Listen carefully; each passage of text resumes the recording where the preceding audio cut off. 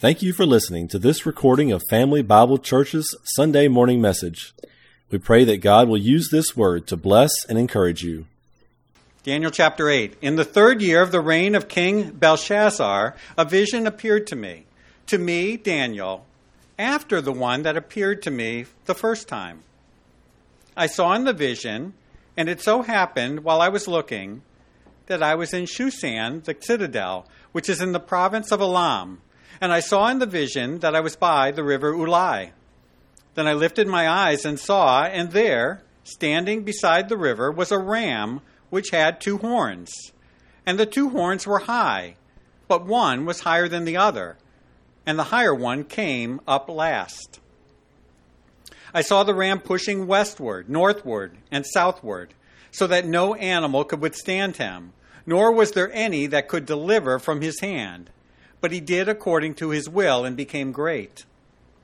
And as I was considering, suddenly a male goat came from the west, across the surface of the whole earth, without touching the ground, and the goat had a notable horn between his eyes. Then he came to the ram that had 2 horns, which I had seen standing beside the river, and ran at him with furious power. And I saw him confronting the ram. He was moved with rage against him, attacked the ram, and broke his 2 horns. There was no power in the ram to withstand him, but he cast him down to the ground and trampled him, and there was no one that could deliver the ram from his hand. Therefore the male goat grew very great, but when he became strong, the large horn was broken, and in place of it 4 notable ones came up toward the 4 winds of heaven. And out of one of them came a little horn, which grew exceedingly great toward the south, toward the east, and toward the glorious land. And it grew up to the host of heaven, and it cast down some of the host and some of the stars to the ground, and trampled them. He even exalted himself as high as the prince of the host, and by him the daily sacrifices were taken away, and the place of his sanctuary was cast down. Because of transgression, an army was given over to the horn to oppose the daily sacrifices, and he cast truth down to the ground. He did all this and prospered. Then I heard a holy one speaking, and another holy one said to that certain one who was speaking, "How long will the vision be concerning the daily sacrifices and the transgression of desolation, the giving of both the sanctuary and the host to be trampled underfoot?" And he said to me, "For 2,300 days, then the sanctuary shall be cleansed." Then it happened, when I, Daniel, had seen the vision and was seeking the meaning, that suddenly there stood before me one having the appearance of a man. And I heard a man's voice between the banks of the Ulai, who called and said, Gabriel, make this man understand the vision." So he came near where I stood, and when he came, I was afraid and fell on my face. But he said to me, "Understand, Son of Man, that the vision refers to the time of the end." Now as he was speaking with me, I was in a deep sleep with my face to the ground. But he touched me and stood me upright. And he said, "Look, I am making known to you what shall happen in the latter time of the indignation. For at the appointed time the end shall be. The ram which you saw, having the 2 horns, they are the kings of Media and Persia. And the male goat is the kingdom of Greece. The large horn that is between its eyes is the first king. As for the broken horn and the 4 that stood up in its place, 4 kingdoms shall arise out of that nation, but not with its power. And in the latter time of their kingdom, when the transgressors have reached their fullness, a king shall arise, having fierce features, who understands sinister schemes. His power shall be mighty, but not by his own power. He shall destroy fearfully, and shall prosper and thrive. He shall destroy the mighty, and also the holy people. Through his cunning he shall cause deceit to prosper under his rule, and he shall exalt himself in his heart. He shall destroy many in their prosperity. He shall even rise against the prince of princes, but he shall be broken without human means. and the vision of the evenings and mornings which was told is true. Therefore seal up the vision, for it refers to many days in the future. And I, Daniel, fainted and was sick for days. Afterward I arose and went about the king's business. I was astonished by the vision, but no one understood it. And may the Lord add his blessing to the reading from his word this morning. You may be seated. Okay, we have been looking at the book of Daniel now for a couple months, and I hope it's exciting to you. It's very exciting to me, and today it becomes even more exciting. It's kind of like what I talked about, how progressive revelation with prophecy. So we're watching this play out in the book of Daniel. It's continually progressive revelation, and I just get pumped more and more and more every new level we go to with detail that's there. And so we've been looking at this, and we've been considering then, as we go through the book of Daniel, the impact of his God, his life, and of his writing. And we've mentioned the fact then that the last couple of weeks about how those writings were discovered in the Qumran caves, and it validated the writings and the validity of his writings for over all the liberals were trying to proclaim against it. I don't want to get into that anymore today, but and then we've considered then in this prophecy, we started in chapter 7, went back to chapter 2, okay, with the idol, and then in chapter 7, looking at the four beasts that came from it, and it took 2 weeks to do that. And but coming through, we saw, again, from Nebuchadnezzar's dream, that there was the head of gold, and we saw that the head of gold was Greece, and so we see that as well with the lion with the eagle's wings. And then we saw that the silver chest with 2 arms was Medo-Persia, having two parts, Media and Persia. We'll talk about that again today. And then the bronze of thighs and midriff, that was Greece. We'll talk about them, the leopards and the 4 wings. And then Rome with the legs of iron, which is that beast, ugly beast that was terrible and everything. And then the 10 toes, which were made of clay and iron, which was represented in Daniel 7 with the 10 horns. If you remember, not in this picture, coming out of those 10 horns, there was what? 1 little horn that supplanted 3, and it was a pompous horn. And I said that horn was not who? Antiochus IV Epiphanes, right? Because we're going to see him when we get to Daniel chapter 8. Guess where we're at today? Daniel chapter 8. And so today's prophecy in Daniel chapter 8 only talks about these middle 2 empires, okay? It's going to talk about Medo-Persia and Greece. How many of you like history? That's probably why you're here, okay? How many of you like reading about prophecy? No, okay.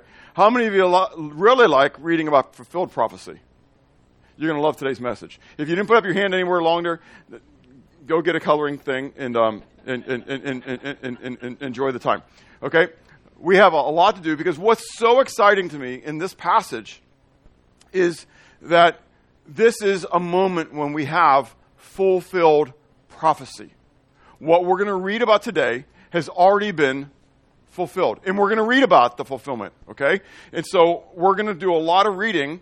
You're probably not, because you don't have this, so you're going to have to listen to me do a lot of reading from First Maccabees, okay? Again, I don't believe the Maccabees are part of Scripture. I don't believe they're inspired. I take them as a historical book, okay? And there's a lot of history that's in it.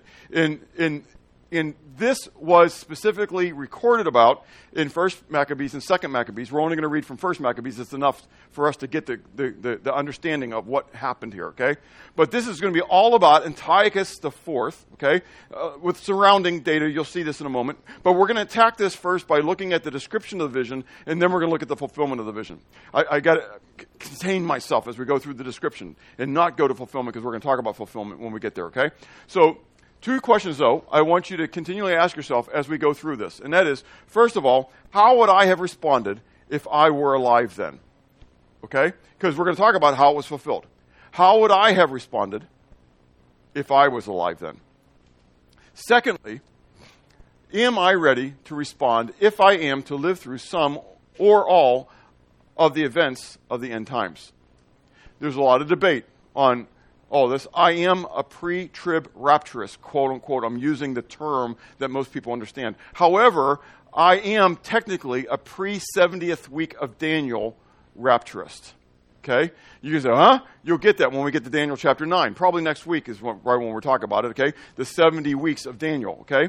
And so that what we commonly refer to as the tribulation period is the 70th week of Daniel's vision, which we'll talk about that next week, okay? So I believe there's a potential for me and us, if I'm right, to go through the seal judgments and the trumpet judgments, okay? That doesn't put me mid-trib. I promise you I'm still prior to that final 7th week. We'll talk about that next week, okay? So, but my point is, if I'm right, okay, and the classic pre-tribulationists are wrong, because they like to put the rapture of the church in Revelation chapter 4 before the throne room, okay? When John has said, come up here, they say, well, that's the rapture of the church. I don't see that. I see it elsewhere. But if I'm right then there's a potential for you to be going through the white horse, the red horse, the black horse, the pale horse, through the earthquakes that are going to come and some of the other devastations that are going to happen that are not considered the wrath of God. The wrath of God is the bowls of God's wrath that are poured out upon the earth in the second half of Daniel's 70th week. Okay? All that to say, if I'm right, I hope I'm wrong. I hope it comes in Revelation chapter 4. But around the world, right now, people are being persecuted for their faith. Do you get it? We think as Americans we get a bye. Okay? How am I ready to respond to some of the events in the end times? If I should be given the privilege of living in those days. Does that make sense? Okay. So I want you to ponder that as we go forward. All right. Oh, I got to turn on the clicker before you push the button. It doesn't work without the power being on. Okay? All right, so let's move on with the description of this. Okay? First of all, deal with the context real quick, real briefly. Okay?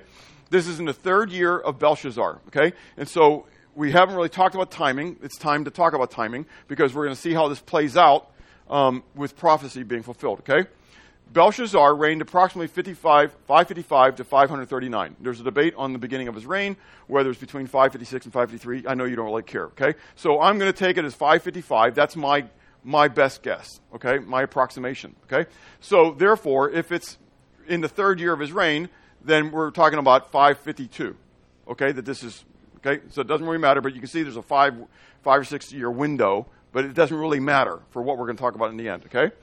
Alexander, who we're going to talk about in a moment very briefly, was born in 356 BC, became the king in 336 BC. So how old was he when he became king?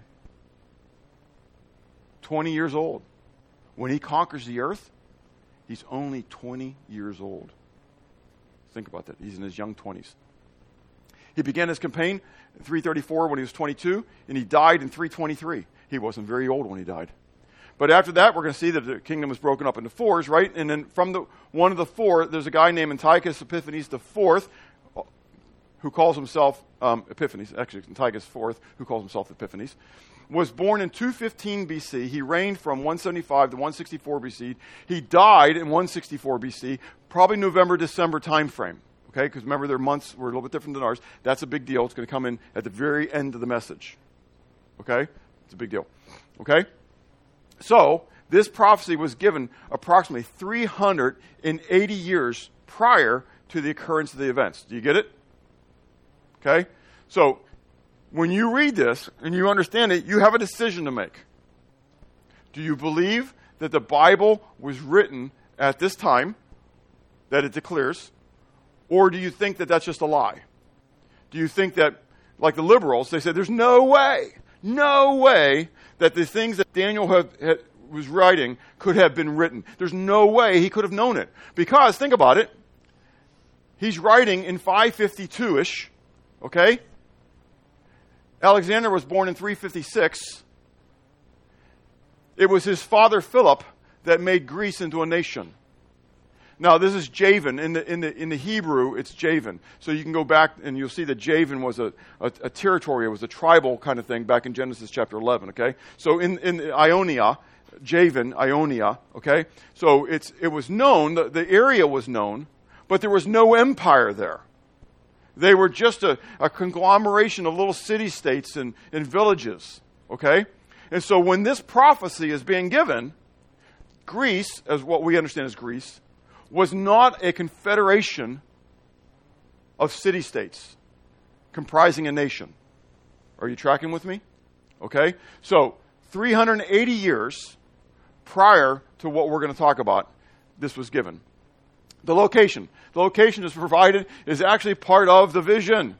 I don't know if you noted that when, as Chuck was reading it, people wondered, where was he? Well, he was by the river Ulai in the province of Elam. No, he really wasn't. In his vision, he was by the river Ulai in the province of Elam. I don't know where he was when he had the vision. Maybe he was in his upper room with his windows open toward Jerusalem and he was praying. Does it make sense? And God gave him the vision. It doesn't really matter. People want to debate all the little the details of things, and you know what? It really doesn't matter. I really don't care where he was. And I don't know. There's a reason why we're told in his vision that's where he was. And honestly, I can't tell you right now that I've got a warm fuzzy to tell you, oh, and this is what it was meant by the fact that he was in the Shushan, the citadel, and the province of Elam, and by the river Ulai. Okay, and why it was that it was Gabriel that was the one who was sent to give him the message, I don't know. It was Gabriel as well who came and gave the message to Mary and such like that. Again, that's not the purpose of this writing. Does that make sense? So I'm not going to get into all that. I hope I don't disappoint you. I'm not going to get into those little details because it doesn't bother me. The big thing is God is revealing what He is going to do in nations in such a time for us, that we actually have ample writing, historical writings, to validate exactly what happened. So much so that the liberals hate it. And they realize the validation this makes of the Word of God, that they've got to do whatever they can to try to disprove it. Do you get it? Cool stuff. Okay, so the content. First of all, we have timing again, okay? But this timing is different. We're given two different concepts of time that's in here. First of all, we have the length of time. We're told that the length of this vision, the length of what's going to happen, is 2,300 evening and mornings. Okay? So that's translated in most of yours as days. Because for a Hebrew, for understanding, go back to the very beginning, Genesis chapter 1, God created light, right? There was evening and there was morning, the what? First day. So it's just translated as day. 2,300 days, 2,300 evening and mornings. Okay? Now, how many of you love math? Oh, we've got a couple. Okay, here we go. So the rest of you, just go to sleep for a moment. You can wake back up in about 30 seconds. Okay, so a lunar month is 29.5 days, okay, in a month, okay? So if you take the 2,300, divide it out by a lunar month, you're going to get 77.966 lunar months. 77.966. Remember, because when you talk about math, it's important when you get down into the numbers, the details, right? Which then equates to 6.5 years. But if you want to be technical, it's 6.497 years. Okay? Which is really kind of neat how this plays out. Okay? Now, is it exactly what we refer to as 6.5 years? Maybe not. Okay? Because again, they were lunar months. Okay? So this could be just slightly under what we refer to as 6.5 years. It could be slightly over what we refer to as 6.5 years. It all depends on when they would add the leap years during this time. Makes sense? Okay? So, because they would add a month on certain years, the Jews would. Instead of adding a day every 4 years, they would actually add a month every 6 or 7 years. Okay? So, because there's almost 13 almost 13 lunar months in a year. Okay?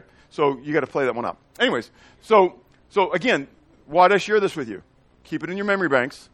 It's going to come back at the very end of the message, along with what I said about Antiochus when he died. Okay?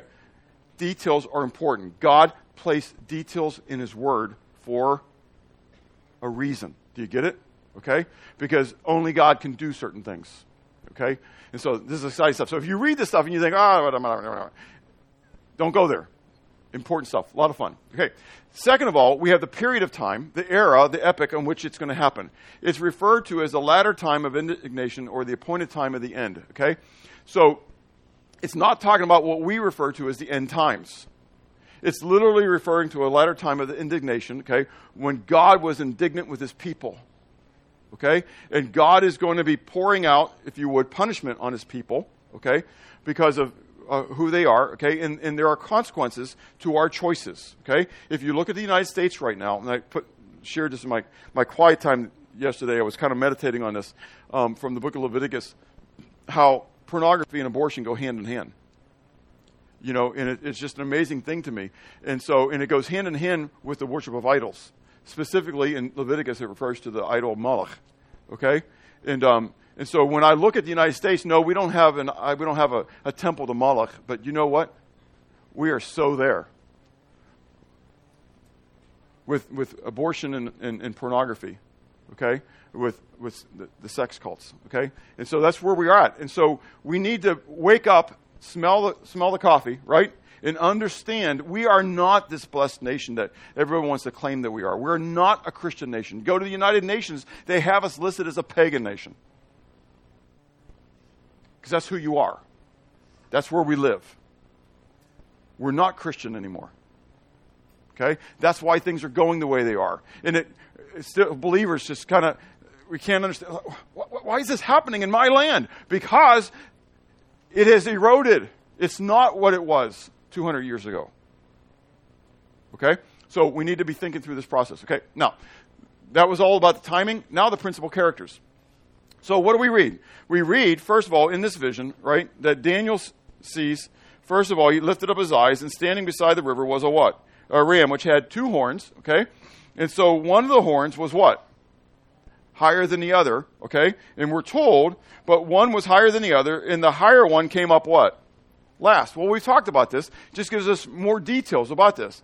That we're going to have this nation that's going to have two parts, okay? And the part that comes up afterwards is going to be greater than the first, right? And so we know that to be Medo-Persia. How do we know that it's Medo-Persia? How do we know? Because Gabriel said so. That's exactly right. Because we're told right here in the midst of this that the ram is actually Medo-Persia.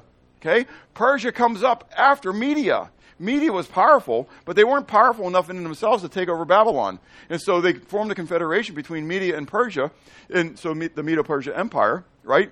And so Persia then winds up becoming stronger than Medo and winds up pushing them out, okay? So you have the Medo-Persia Empire. But in the midst of this, look what it says, okay?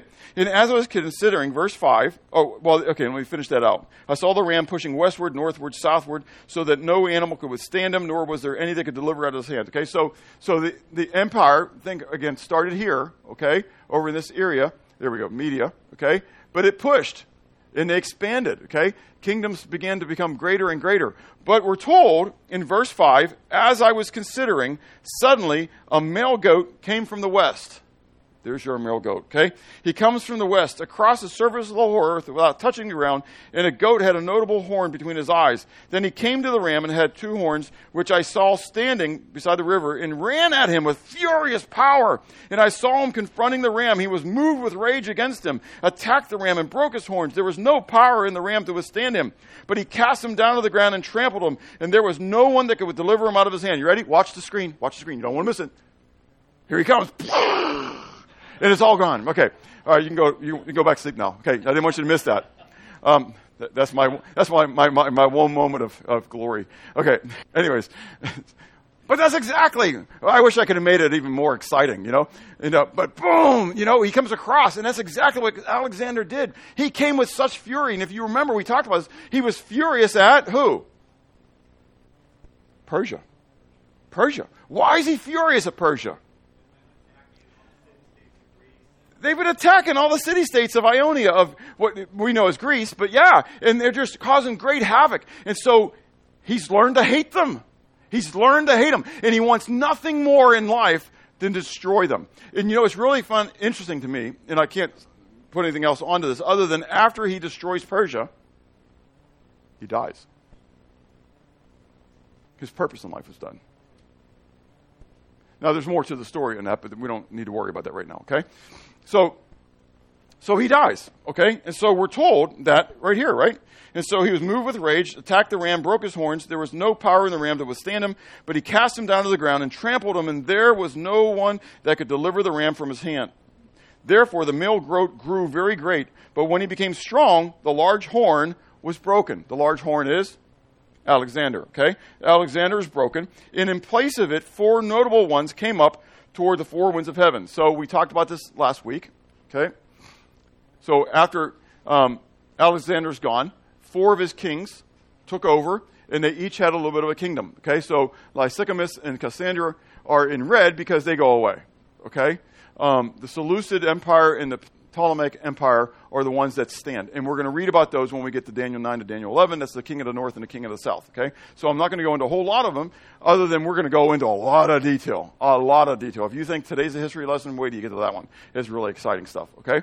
And so, but within then, we're told that these 4 notable ones, okay, verse 9, and out of one of them, that's the Seleucid Empire, okay, out of one of them came a little horn which grew exceedingly great toward the south, toward the east, and toward the glorious land, okay? So if you look at the Seleucid Empire, they were actually closer up here in Cilicia, okay, but they had all of this over here.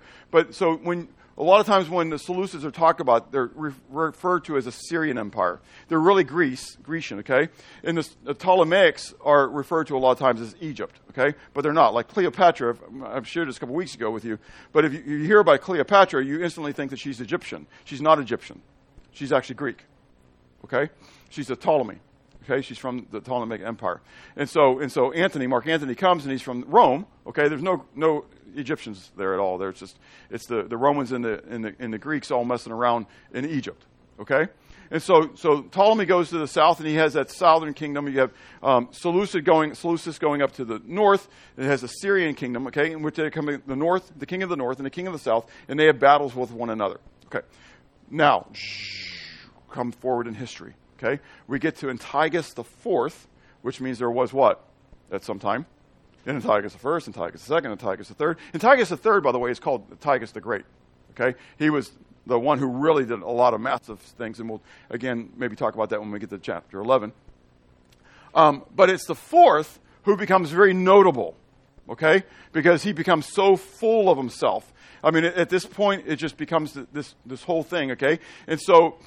Again, we'll talk about this in more detail, but he had gone to the south, and he was rebuffed down there. He comes back into Jerusalem, okay? And I can't get into fulfillment. We're going to talk about that in a moment. But anyways, all this stuff starts playing out, okay? So after him rises this little horn, who we know then to be Antiochus. We see then, listed here, his rise to power, okay? That he becomes a very powerful individual. His pompousness, how's his pompousness listed? He does what? What's it say specifically that he tries to do? Say again? Go ahead, Phyllis. Okay, he goes toward the glorious land. Okay, that's Israel. So he's going to go against it. But drop down, okay, verse 11. He even exalted himself as high as the Prince of Hosts. Okay, now later in the chapter, when we come down, my pages are sticking together on me. All right. The bottom of the chapter, we see that he's going to come down, verse 25. He will rise himself against the prince of princes. Okay? And so that's Yahweh. That's God himself. So this is Isaiah 14, as Isaiah 14 was a prophecy written about Nebuchadnezzar and how Nebuchadnezzar lifted himself up and said that he would be like God, right? This is the same thing, okay? This is a common problem with world leaders. Again, Hitler thought he was Odin. Okay, now he didn't say he was Jesus, but Odin is a Norse god. He thought he was the reincarnation of Odin. Okay, I don't know who Putin thinks he is. Okay, but as we see this today, and this is another thing I want to bring out. You know, as you read through some of the stuff, or as I read through some stuff, and you listen to some of the stuff, I mean, I can't help but think of the Ukrainian people at this moment as well. Okay, but the reality is this happens multiple times throughout history. Okay, we're just reading about one specific one that was prophesied about. Because it deals with the Jewish people, okay? Prophecy always has to deal with the Jewish people. In Jerusalem specifically. Unless we're told specifically that it doesn't, okay? There are some times when God does other, like Antiochus, okay? We're going to read about him, but still he's dealing with who? The Jewish people in Jerusalem, okay? So he's got this pompousness where he's rising himself up against God, against God's people, and then his provocation is all part of that pompousness as well, because we continue to read there in Daniel 8 that after it says that he verse 11, says that he lifted himself as high as the Prince of Hosts, and by him the daily sacrifices were taken away, and the place of his sanctuary was cast down. So he comes in, okay, again, fulfillment. So you'll see it, okay? But we're told that he's going to come in, he's going to take away the what? The daily sacrifices, okay? And then we're told about his demise then, okay? That while he is way up, he's going to have a falling, he's going to break into this, but it's going to be without hands, okay? The other thing I want to point out about this pompousness and provocation there that goes on, that I forgot to continue down to verse 12. It says, because of transgression, an army was given over to the horn to oppose the daily sacrifices, and he cast what to the ground? Truth. He cast truth to the ground. He did all this and prospered, okay? And so he's attacking the truth. What is the embodiment of truth? Well, he is from that perspective, yes, you're right. Jesus is the embodiment. But I'm thinking about this, the Word of God, okay? So Jesus said, sanctify them through your truth. Your word is truth. This is the foundation and source of all truth. Are we agreed on that one? I hope so, right? If you, I'm not sure why you're here if you didn't. Okay, but you need to learn that one. Okay, this is the source of all truth. Okay, now I'm thinking like a 22nd century. Yes, I got that one right. It's not 21st century anymore. I was born in the 21st century, but now I'm in the 22nd century. I'm thinking like a 22nd century believer right now, right? I think of the source of truth as what? The Bible, the Old Testament and the New Testament. It really is the 21st century because 0 to 100. No, it's the 22nd century. Is this? Oh, you're right. I was born in the 20th century. This is 21st century. Oh, well. Okay, you guys got it. See, I don't even know. It's right, math. It's kind of fun. All right. So, but I have the Old Testament and the New Testament, what I consider to be the Bible. If I lived in Jesus' day, or if I lived in the days of this fulfillment, what would I have? I have the Torah. I have the law. I have the Old Testament. Okay, the Old Covenant. So understand, for them, the source of truth was Torah. Okay, which were the instructions, the teachings, the laws, the rules, the regulations of Yahweh. Moses gave it, but ultimately it's Yahweh. Okay, and so I gotta, again, it's too easy for me to look back and look at failures of people and say, oh, I can't believe that. And it's easy, when we get to look at Jesus and Jesus condemns the Pharisees and stuff like that. But we potentially, some of us might have been right there with him because the Pharisees honored the Word of God. They just missed it when it was being fulfilled. Think about it. Prophecy was being fulfilled in the days of those Pharisees and stuff like that, and they were missing it. Okay? So as we come back into the days of the Maccabees, which we're going to talk about in a moment, okay, we need to understand, okay, they're living this stuff out. They don't have 20/20 vision. Remember, prophecy is best understood after what? After it happens. They're living it. They're living it. They're living it out. That's why I want you to think about it. How would I have responded if I was living in that day? Okay? So, the little horn. So now, and then we have the closing, okay? That I don't want to, we talked about this a little bit last week when it came to the end of Daniel chapter 7, but same concept here.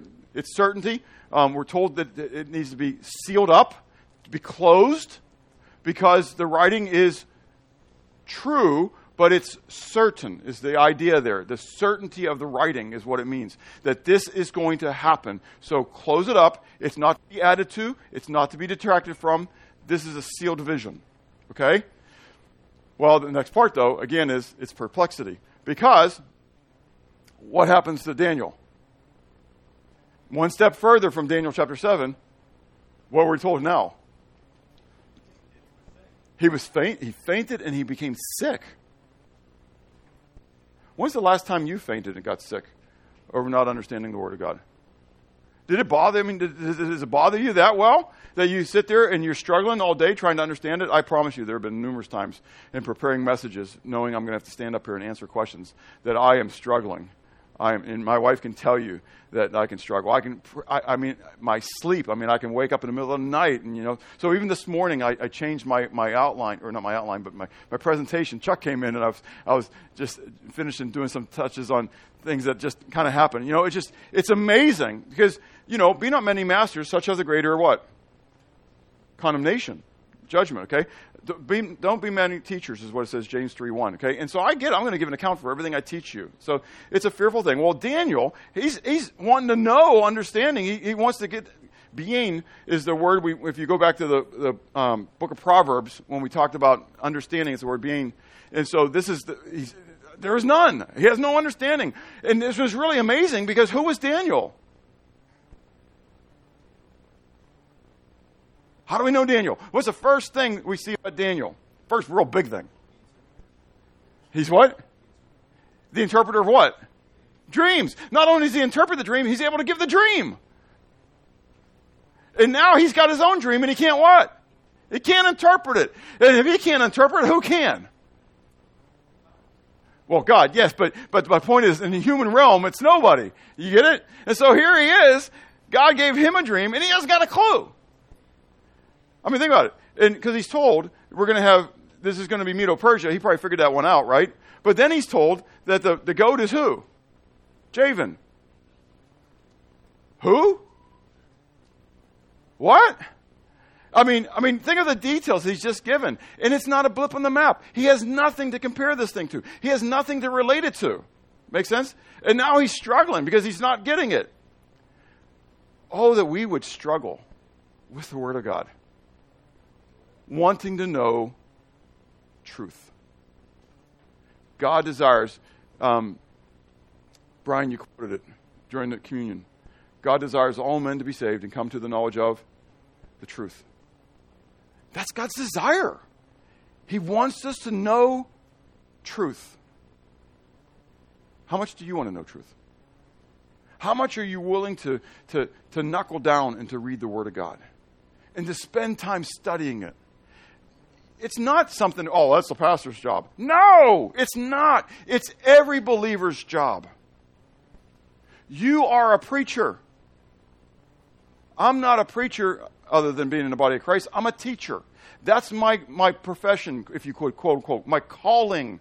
That God has called me to teach His Word, to equip the saints into the work of the ministry. But every single one of us have the calling of being a preacher, and we're told to be ready to give an account, an answer to everyone, a defense to everyone who asks us, a reason for the hope that's within us. You better be ready.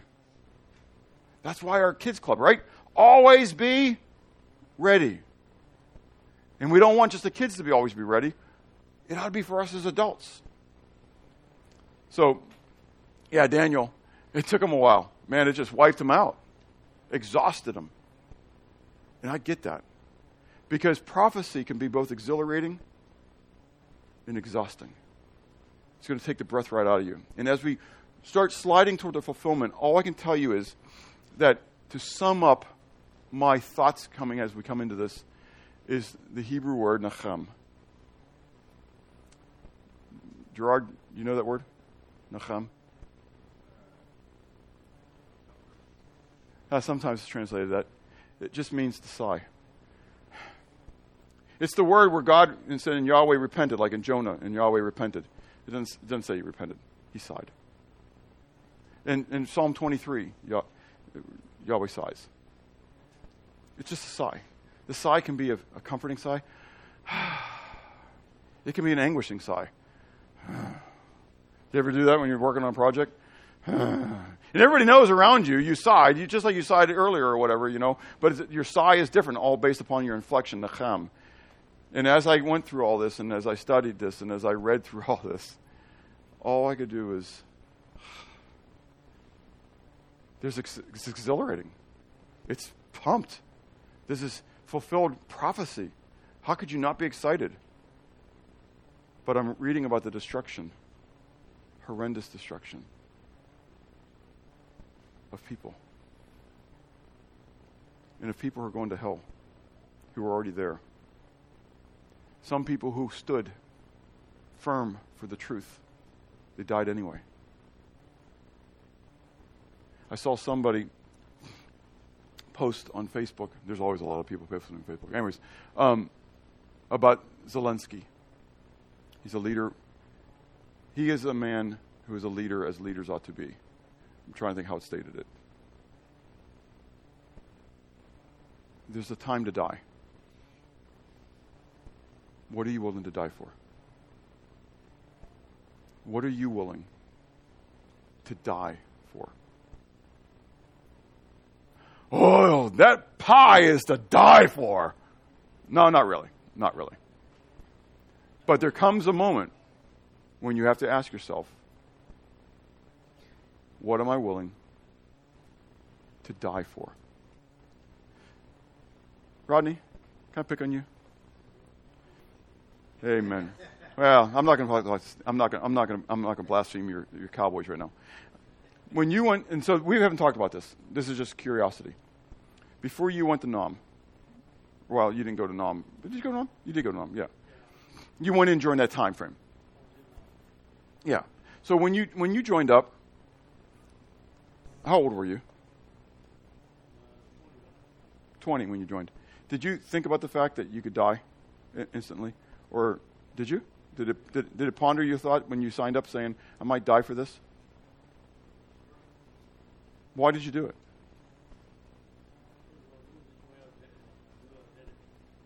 Well, you knew you're going to heaven, but why would you die for that? I mean, it's just the Vietnamese people.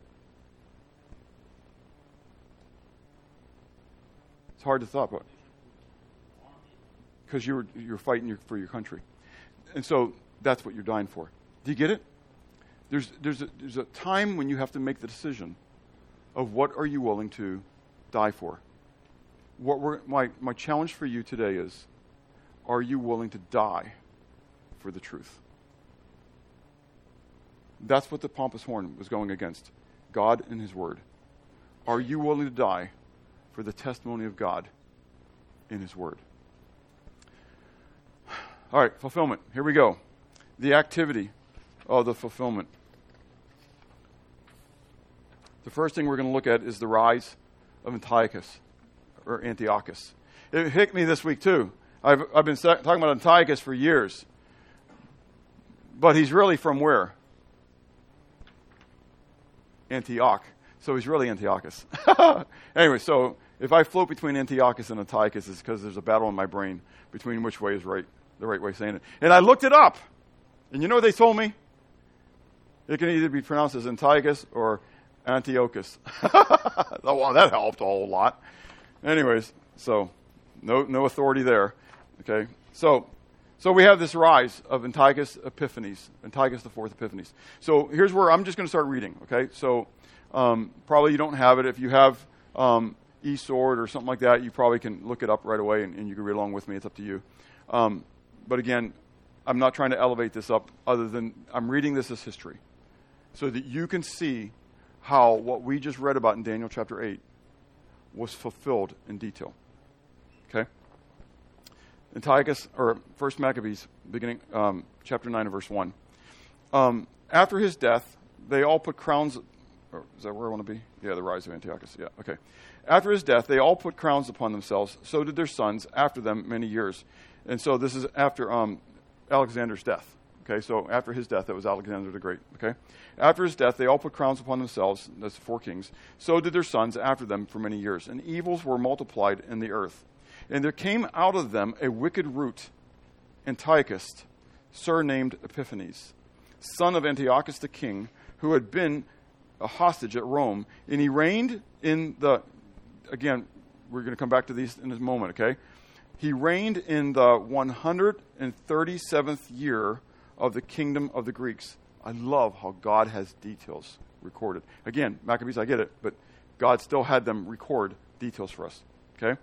Now, when the kingdom was established before Antiochus, he thought to reign over Egypt, that he might have the dominion of 2 realms. In other words, so he wants to go down and he wants to fight against the Ptolemies. We'll talk about this in detail when we get to chapter 11, okay?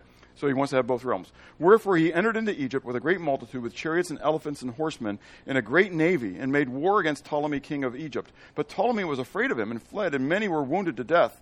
Thus they got the strong cities in the land of Egypt, and he took the spoils thereof. And after that, Antiochus had smitten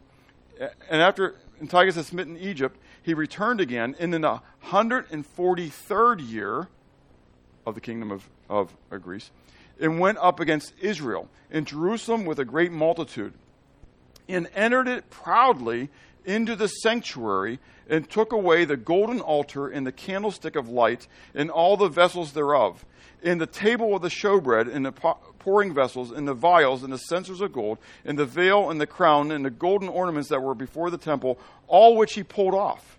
He took also the silver and the gold and the precious vessels. Also he took the hidden treasures which he found. And when he had taken all away, he went into his own land, having made a great massacre, and had spoken very proudly. So what do we see? We see the little horn rising up to power. He goes into the glorious land, and he does and he brings the desecration, the provocation, right? Where he destroys, takes away the daily sacrifices, and does that. But there's more. Dropping down to verse 41 of First Maccabees 1, because we get into this provocation. Moreover, King Antiochus wrote to his whole kingdom that all should be one people, and everyone should leave his laws. What's that? Everyone should leave his laws. For the Jews, what is that? Truth. Truth. Truth. Leave truth. Everyone should leave his laws, so that all the heathen agreed according to the commandment of the king. Yea, many also of the Israelites consented to his religion, and sacrificed unto idols and profaned the Sabbath, the Shabbat. For the king had sent letters by messengers unto Jerusalem and the cities of Judah that they should follow the strange laws of the land, and forbid burnt offerings and sacrifice and drink offerings in the temple, and that they should profane the Sabbath and festivals, and pollute the sanctuary and holy people, set up altars and groves and chapels of idols, and sacrifice swine's flesh and unclean beasts, that they should also leave their children uncircumcised, and make their souls abominable with all manner of uncleanness and profaneness, to the end that they might forget the law. Forget what? Truth. And change all the ordinances. Do you know that right now the United Methodist Church is getting ready to split? Praise God. Anyways, this summer, there's already churches that have been leaving the United Methodist Church, and I'm not picking on them, but why are they leaving? Primarily homosexuality. They gave up. I mean, and this is nothing personal, ladies, but you're here, you get this, okay? A woman is not supposed to be a pastor. But they gave in to that a long time ago. Once you give in to the desecration of the Word of God, and that the Word is not the source, you just continue moving on. Now it's too much for them. Now, because they're going to ordain homosexuality and allow same-sex marriages and stuff like that, there's a lot of people who say, oh, that's just too repulsive for me. Really? Well, what about the truth as a whole? You were okay with getting rid of the foundation of truth when it was palatable to you, but now that's not palatable to you. Do you get what I'm saying? This is critical. When I set myself up as the judge, when I set myself up as God, and I determine what is right and what is wrong, there is no source of truth. And so what Antiochus understood was, I have to get rid of the word. I have to get them stop reading this thing. I've got to get them stop living this thing, because if I can get them stop reading it, they won't know it. They don't know it, they won't live it. They don't live it, life's good. Because they're not causing problems with my paganism. Again, we talked about this in Sunday school. Why is it that the world hates you? Technically, or should. Because you live a different life. You're a light. You're like a city that is set upon a hill, and light cannot be hidden. And they're walking in darkness. Light and darkness don't mix. So, pick it up again. So whosoever would not do according to the commandment of the king, he said, should die. In the selfsame manner he wrote to his whole kingdom and appointed overseers over all the people, commanding the cities of Judah to sacrifice city by city. Then many of the people were gathered unto them, to wit, every one that forsook the law, and so they committed evils in the land. Now he's not talking about the sacrifice according to the law now. Now he's saying, I get rid of all those burnt sacrifices, burnt offerings and sacrifices, and now I want you to sacrifice to the pagan gods. He went into, and this is part of Second Maccabees, he goes into the temple of God, and he calls it the temple of Zeus. Okay? And so now he's replacing the sacrifices, not to Yahweh, but now he's commanding that in all the cities of Judah, in all the cities of Israel, they ought to be doing sacrifices to the pagan gods. Okay? And so verse 53, and then drove the Israelites into secret places, even wheresoever they could flee for succor. Now, in the 15th day of the month Kislev, in the 145th year, they set up the abomination of desolation upon the altar, and built idol altars throughout the cities of Judah on every side, and burnt incense at the doors of their houses and in the streets. And when they had rent in pieces the books of the law which they had found, they burnt them with fire. Sounds like the king during the days of Jeremiah, right? And whosoever was found with any of the book of the testament, or if any committed to the law, the king's command was that they should be put to death. So, you're found with this in your hand, in your possession, capital punishment. We're not going to kill people who kill people, but we want to kill people who have the Word of God. Do you get it? That's why you need to memorize it. Because they're going to have to cut off your head to get rid of it. And when they cut off your head, it's a better place you go. And then you'll have the fullness of it, won't you? So now we have the next step. Oh, look at that. I'm just flying through on you guys. Forgetting about my outline. Forget my outline anyway, huh? Okay, it's provocation. The demise of Antiochus. First, we start with the indignation of Mattathias. Who's Mattathias? Mattathias is the father of Judas Maccabeus. He's actually the one who begins this whole Maccabean revolt, okay? From chapter 2 of Maccabees. Then answered the king's officers and said to Mattathias on this wise, Thou art a ruler and an honorable and great man in this city, and strengthened with sons and brethren. Now therefore come you first, and fulfill the king's command, like as all the other heathen have done. Yea, and the men of Judah also, and such as remain in Jerusalem. So shalt thou and your house be in the number of the king's friends. And you and your children shall be honored with silver and gold and many rewards. Mattathias, you're a great man. You got many sons. You're honorable. You ought to be the first to come and offer the king's sacrifices. And if you do that, you'll be the king's buddy. And you will be honored with much more silver and gold. Sounds like a great American tradition. Just this once won't matter. I'll make a whole lot of money and I can use it to serve God. Then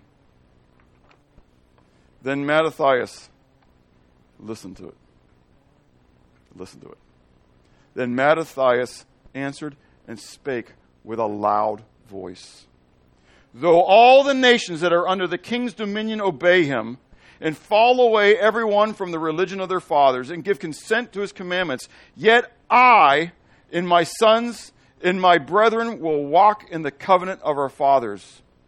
God forbid that we should forsake the law and the ordinances. We will not hearken to the king's word to go from our religion either to the right hand or to the left.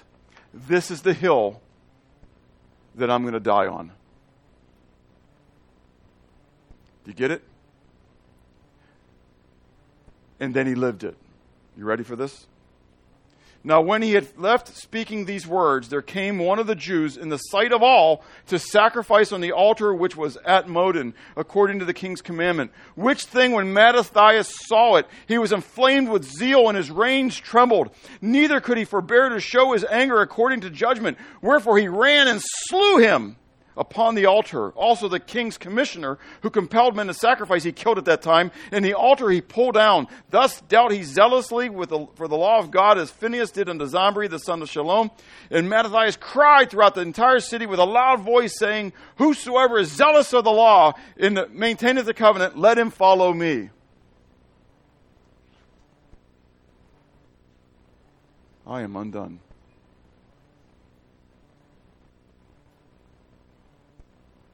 What are you willing to die for?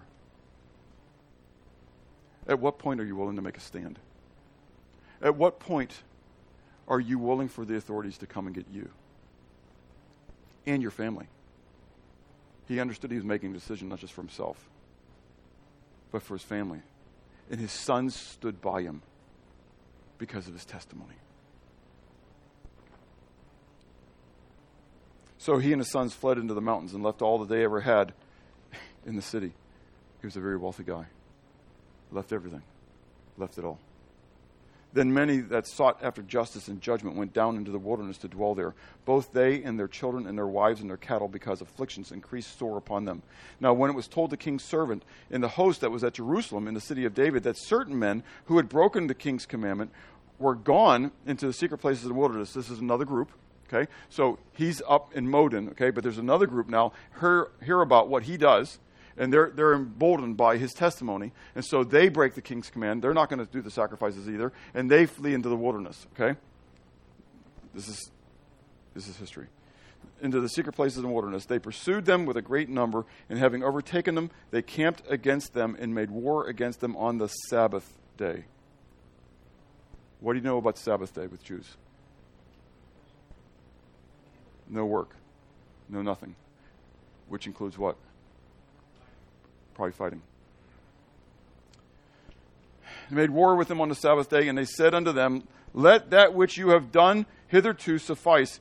Come forth and do according to the commandment of the king, that ye all shall live. But they said, we will not come forth, neither will we do the king's commandment to profane the Sabbath day. So they gave them the battle with all speed. However, howbeit they answered them not, neither cast they a stone at them, nor stopped the places where they had hid, but said, let us die all in our innocency. Heaven and earth will testify for us, and ye put us to death wrongfully. So they rose against them in battle on the Shabbat, and they slew them with their wives, the children, and their cattle, to the number of 1,000 people. They're counted as sheep to the slaughter. They died for the testimony of the Word of God in his name. Now when Mattathias and his friends understood hereof, they mourned for them right sore. And one of them said to another, if we all do as our brethren have done, and fight not for our lives, and the law is against the heathen, they will now quickly root us out of the earth. At that time, therefore, they decreed, saying, whosoever shall come to make battle with us on the Sabbath day, we will fight against him. Neither will we die all as our brethren that were murdered in the secret places. So as a result of the death of the 1,000, Mattathias and his sons make a decision. They will fight on the Shabbat. Because it's not about them. It's the testimony of the Lord. The charge of Mattathias. We have actually now the next part, and that is the exploits of Maccabeus. It says, now when the time drew near that Mattathias should die, he said unto his sons, now hath pride and rebuke gotten strength, in the time of destruction and the wrath of indignation. Now therefore, my sons, be zealous for the law, the truth, and give your lives for the covenant of your fathers, the new covenant. Okay? Call to remembrance what acts our fathers did in their time, so shall ye receive great honor and an everlasting name. Was not Abraham found faithful in temptation, and it was imputed unto him for righteousness? Joseph, in the time of his distress, kept the commandment and was made the Lord of Egypt. Phinehas, our father, and being zealous and fervent, obtained the covenant of an everlasting priesthood. Not Jesus, but Joshua, so that should be Joshua in here, fulfilling the word, was made a judge in Israel. Caleb, for bearing witness before the congregation, received the heritage of the land. David, for being merciful, possessed the throne of an everlasting kingdom. Elias, for being zealous and fervent for the law, was taken up into heaven. Ananias, that's Hananiah, Azarias, and Mishael, by believing were saved out of the flame. Daniel, for his innocency, was delivered from the mouth of lions. And thus consider ye throughout all generations that none that put their trust in him shall be overcome. Fear not then, when the words of a sinful man, for his glory shall be dung and worms. In the end, that pompous fool is going to go to hell. Remember it. In the end, this world is not my home. I'm just a passing through. You need to remember it. The worst thing they think they can do to you is the best thing they can do to you. Do you get it? Mattathias said, don't worry about this guy. He's just going to be dung and worms. Today he shall be lifted up, and tomorrow he shall not be found, because he is returned into his dust, and his thought is come to nothing. Wherefore, ye, my sons, be valiant, and show yourselves as men in behalf of the law, for by it ye shall obtain glory. Judas, known as Maccabeus, that's who we refer to as the Maccabeans then, came from Judas, the son, Mattathias declares to his sons that they should make Judas, because he is very good with the military mind, to be the leader in that line. I don't have time to get into all this. You can read about it. It's exciting stuff. Judas begins to have all these battles against Greece, and God's giving him victory everywhere, beating generals, and he becomes a name around. And so the Greek generals are just fleeing before him. And so in this moment where there's a lull, when he's rebuffed them all, and they're just kind of like backpedaling, he decides he's going to clean the temple. Okay? And so we read this as, then we only got a couple more here. It says, then Judas and his brethren, Then said Judas and his brethren, behold, our enemies are discomfited. Let us go up to cleanse and dedicate the sanctuary. Upon this, all the host assembled themselves together and went up to Mount Zion. And when they saw the sanctuary desolate, and the altar profaned, and the gates burnt up, and the shrubs growing in the courts as in the forest, or in one of the mountains, yea, in the priest's chambers pulled down, they rent their clothes and made great lamentation, and cast ashes upon their head, and fell down flat on the ground upon their faces, and blew an alarm with the trumpets, and cried toward heaven. Then Judas appointed certain men to fight against those that were in the fortress. There was a Greek faction that placed themselves in there, so to fight them, until he had cleansed the sanctuary. So he chose priests of blameless conversation, such had pleasure in the law, who cleansed the sanctuary and bare out the defiled stones into an unclean place. And when they had consulted what to do with the altar of burnt offerings, which was profaned, they thought it best to pull it down, lest it should be a reproach to them, because the heathen had defiled it. Wherefore they pulled it down and laid up the stones in the mountain of the temple in a convenient place, until there should come a prophet to show what should be done with them. Then they took whole stones according to the law, and built a new altar according to the former, and made up the sanctuary into things which were within the temple, and held the courts. They made also new holy vessels, and into the temple they brought the candlestick, the altar of burnt offerings, and the incense, and the table. And upon the altar they burnt incense, and the lamps that were upon the candlestick they lighted, and that they might give light into the temple. Furthermore, they set the loaves upon the table, and spread out the veils, and finished all the works which they had begun. What did they do? They reestablished the temple and temple worship. This is exciting stuff.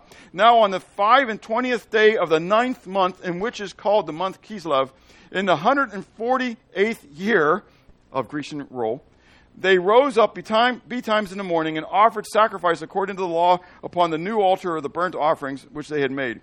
Look at what time and what day the heathen had profaned it, even in that it was dedicated with songs and cithern and harps and cymbals. Then all the people fell upon their faces, worshiping and praising God of heaven, who had given them good success. And so they kept the dedication of the altar 8 days, Hanukkah. The word Chanukah literally means dedication. Okay, so that's the Feast of Dedication, 8 days. And offered burnt offerings with gladness, and sacrificed the sacrifice of deliverance and praise. So then we get to his exploits, right? But then we have the end. Now, I want to tell you just as an epilogue, because I'm not going to get there. There are more battles which we're not going to read about here, but eventually Maccabees, Judas and his brothers are killed. Okay, not by Antiochus, but by the Greek army. Okay, and so they gave their life. So I don't want. It's going to end like this. Woo! This is exciting. But they had great victories. God gave them great victories, but in the end, they also died. And Greece did prevail. Okay? But the demise of Antiochus, because this all goes with the prophecy we just read in Daniel 8. Okay? That's why we're reading this stuff. Okay? About that time, King Antiochus, traveling through the high countries, heard say that Elymas in the country of Persia was a city greatly renowned for riches, silver, and gold, and that there was in it a very rich temple, wherein were coverings of gold and breastplates and shields, which Alexander, the son of Philip, the Macedonian king, who first reigned among the Grecians, had left there. Whereof he came and sought to take the city and spoil it, but he was not able, because they of the city, having been warned ahead of time, rose up against him in battle. So he fled and departed thence with great heaviness, and returned to, I love this, ready? Babylon. It's interesting how things cycle back through. He returns to Babylon. Moreover, there came one who brought him tidings into Persia, that the armies which went against the land of Judea were put to flight. Remember all these things that Judah's doing, right? Judas Maccabeus. He had left, and he left Lysias in command, and Lysias getting his kicked. Anyways, and so now the information's coming to him over in Persia that he's just being totally wiped out, and Judas is making a mockery of him. Okay?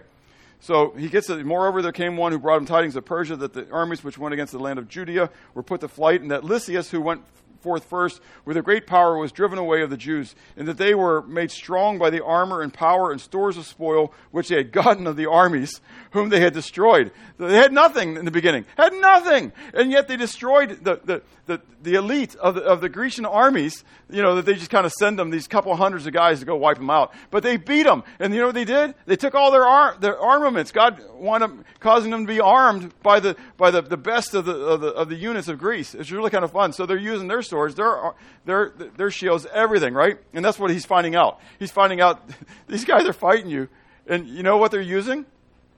Your own stuff, because they beat your guys with their hands and their pitchforks.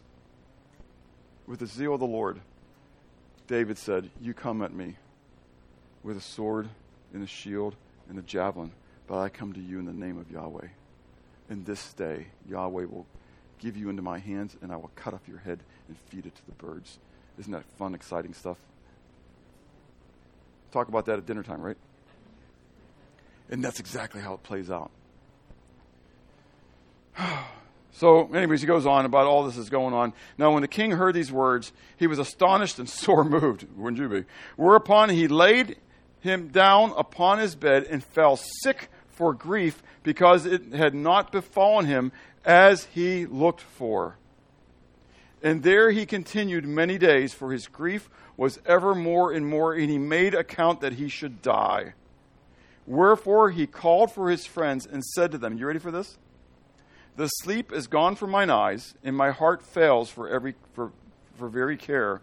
And I thought it within myself, into what tribulation I am come, and how a great flood of misery it is, wherein I now am.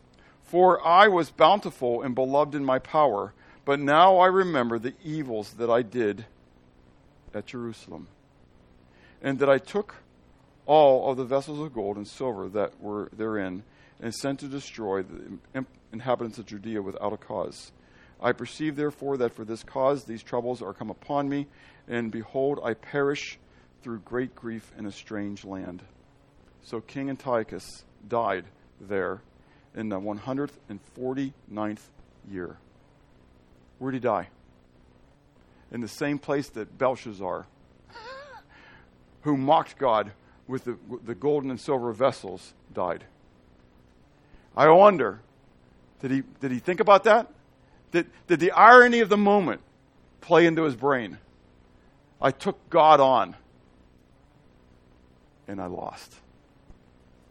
You will always lose.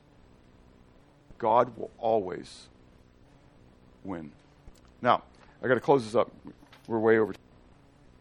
But I'm not going to make this into 2 messages. The timing. Don't worry about the Maccabees. We read this. You can go back and check this out. Okay? Remember the number of years, or the number of days? 2,300 days, 6.5 years. Antiochus comes in at the 143rd year. Do you remember that? We're not told specifically what month he comes in. It's a detail. But we are told when he died. He died in the 149th year of Grecian rule in the month November, December. I don't know about you, but 149 minus 143 comes up with what? 6 years. And so if it happened in June, July, April, May, March, April, whatever, what do you got? 6.5 years. What a coincidence! What a coincidence. And it's all there in the book of Maccabees. You can read it. Okay? I'm not telling you need to go reading the book of Maccabees. But the point is that God has recorded history. You can read from Josephus and stuff like that, but honestly, Josephus is used as his main source, what? The book of Maccabees. Yeah, exactly. Okay? And so we've got it listed for us in great detail. So I want to go back. I want to ask the questions. How would you have responded if you were alive during the time of Antiochus or Antiochus? Would you have offered the pagan rituals? Or would you have stood for the word of God? Would you have been willing to die? I mean, honestly, think about it. Mattathias didn't know that God was going to give him a great victory. He didn't know that he would allow his sons to have such great exploits. All they knew was they could be like the 1,000 in Judah that died, were exterminated. And we're told in Romans chapter 8, again, as I quoted earlier, we are counted as sheep for the slaughter. I mean, that's just a reality. I can go through Fox's Book of Martyr, and I can talk to you about different people all the way through. And I can tell you about people who have been burnt at the stake, who have continued to declare the name of God. But are you willing to make, quote unquote, the greatest sacrifice, giving your life for the Word of God and His truth? Are you prepared to go through persecution today? It may be right around the corner. I mean, we don't know. If you're in California, the battles still rage about whether you can go to church, yes? Yeah. And so, I mean, some of the cases have been won, like John MacArthur and stuff like that, battling it out and fighting for their freedom. But it's happening all around our nation already, just not here in Georgia at this very moment. But still, we were even limited in 2020. We defied a little bit of that by meeting earlier than we were supposed to. Okay? And so you got to make a decision. When are you going to take a stand? And what's the stand going to be for? And so what are you willing to do to prepare yourself for the time? Is there then a need to change the way you think and therefore change the way you act? Let's pray. Father, I am so overwhelmed by your goodness, by your truth. Lord, you have declared your word, and in your word you have declared things that would be, and you've given us just this little taste, Lord, of how those things can come out. And even when we get to chapter 11 and we see even greater detail about the things that happened during this time, it's just amazing to me, Lord. I know that you know the details of what's going to happen in the days ahead as well. And as I read the book of Revelation and I see the white horse and the red horse and the black horse and the pale horse, and I see the other seals being opened up, and I see the silence in heaven for half an hour, and I see the trumpets being given, and I see, Lord, I know that these things are going to occur. And 2/3 to 3/4 of the world is going to die. It's going to die. And if peradventure you choose to allow your people, to be here for some of that, as I read in that fifth seal, Lord, that there were the souls of the saints who were given the white robes, who were beheaded for the name of Christ. Lord, that we would be willing to be amongst those people. God, cause me to be a man. Cause us to be willing to make that ultimate sacrifice for you. Help us to live in such a way, Lord, that it is of note to those about us that we are different, that we are honorable not because of ourselves but because of you, and that you would receive the glory through us in Christ's name. Amen.